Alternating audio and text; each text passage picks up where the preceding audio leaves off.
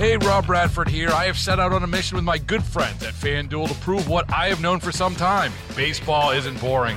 Now I have a daily podcast to prove it with some of the most notable people in the baseball world, screaming baseball isn't boring from the mountaintops, or at least agreeing to come on our show. Players, managers, GMs, and yes, even the commissioner of baseball, Rob Manfred. It has been a constant wave of baseball's most powerful voices. So join the revolution. Subscribe and soak in Baseball Isn't Boring. Listen on your Odyssey app or wherever you get your podcasts. You'll be glad you did. 97.1 FM Talk. On demand audio.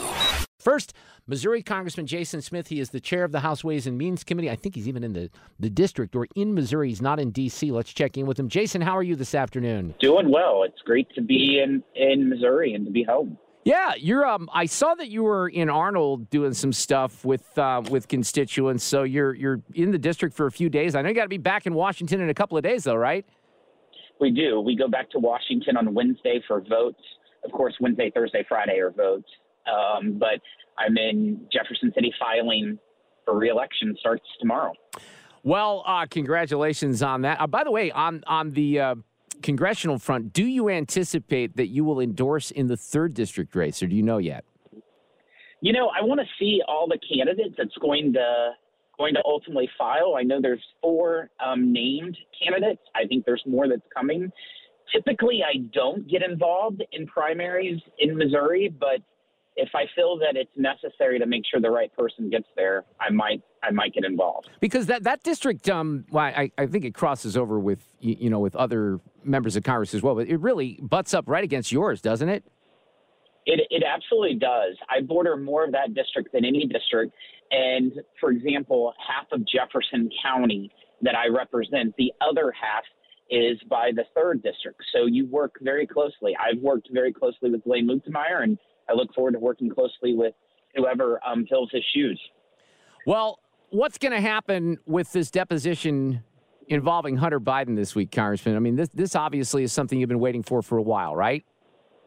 We've been wanting Hunter to come in and answer questions for a very long time. So we're looking forward to his time before the transcribed interview. I hope that he is cooperative and actually answers questions. Of course, a lot of witnesses that we have come forward, they are not really cooperative. They'll sit in the seat, but it's amazing how many things individuals do not recall.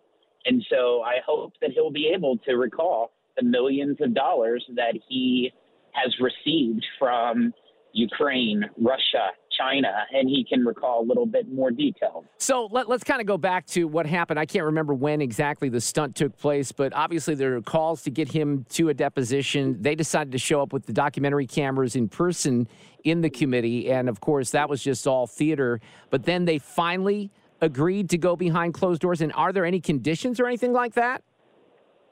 Yeah, there's really not any major conditions. They decided to come forward after there was an official impeachment inquiry vote. That way they felt like that there was legal standing and they couldn't deny coming before Congress. Think about this. President Trump's son, Don Jr., came in for multiple private transcribed interviews throughout the tenure of President Trump. And so we're just asking for one time right now, and we need to have answers to a lot of questions. What are you most interested in pressing him on? Is there anything in particular? I think there's numerous angles. It's angles through the IRS whistleblowers have been my focus, and that's what the Ways and Means Committee's jurisdiction has been under. So I'm wanting to know more about these loans that he's taken out from Mr. Morris. Are they documented? What's the evidence of it? Why is a campaign donor of his father so invested to give him $4 or $5 million worth of loans to sustain his quality of living? And I also want to know all the funding that came in from the Chinese energy company, along with all the actors and parties that were involved. And I also think we need to look at Burisma, the money that was coming in Burisma, and all the conversations that were going on during that time that Joe Biden was threatening to withhold money unless they fire the prosecutor that was investigating Burisma which happens to be the same time that Hunter was on that board. Will this automatically mean that we'll eventually see Hunter Biden testify before this committee in public as well? I would think so. Of course, that will fall underneath the jurisdiction of the Judiciary Committee with Jim Jordan. But I would expect that at some point, this is just the first steps before a public testimony of Hunter Biden. Let's talk about James Biden, because you had him in the committee, right? We did. James Biden came in for depositions last week, and his priority in those depositions was protecting the family brand. And the family brand is clearly Joe Biden. And that's what they've been selling all over the country and all over the world for access. And that's what he was doing. He questions and answers to protect that family brand. Well, and then on that front, too, public testimony for the president's brother eventually? I would say it would definitely lead to it, because a lot of the statements that he made are counter to the statements of numerous other individuals that have came forward from transcribed interviews, including the 2 IRS whistleblowers. All right, the other thing that's going on, Congressman Jason Smith is here. Did you notice that the president all of a sudden has discovered that the border might be a little bit of a situation for him politically? I think he's been looking at the comments from mayors in major Democrat cities, Democrat mayors talking about the border crisis. This border crisis was all created by his making. In his first 100 days, Mark, in his first 100 days as president, he did 94 executive orders on immigration, rescinding successful policies under Donald Trump. And I'll tell you, we've had more illegals cross the southern border in his first year in office than all 4 years of Donald Trump combined. And it is clearly at his own hand by the stroke of the pen. It's amazing. Donald Trump is showing up on the border on Thursday, and guess who has to come on Thursday as well? President Biden.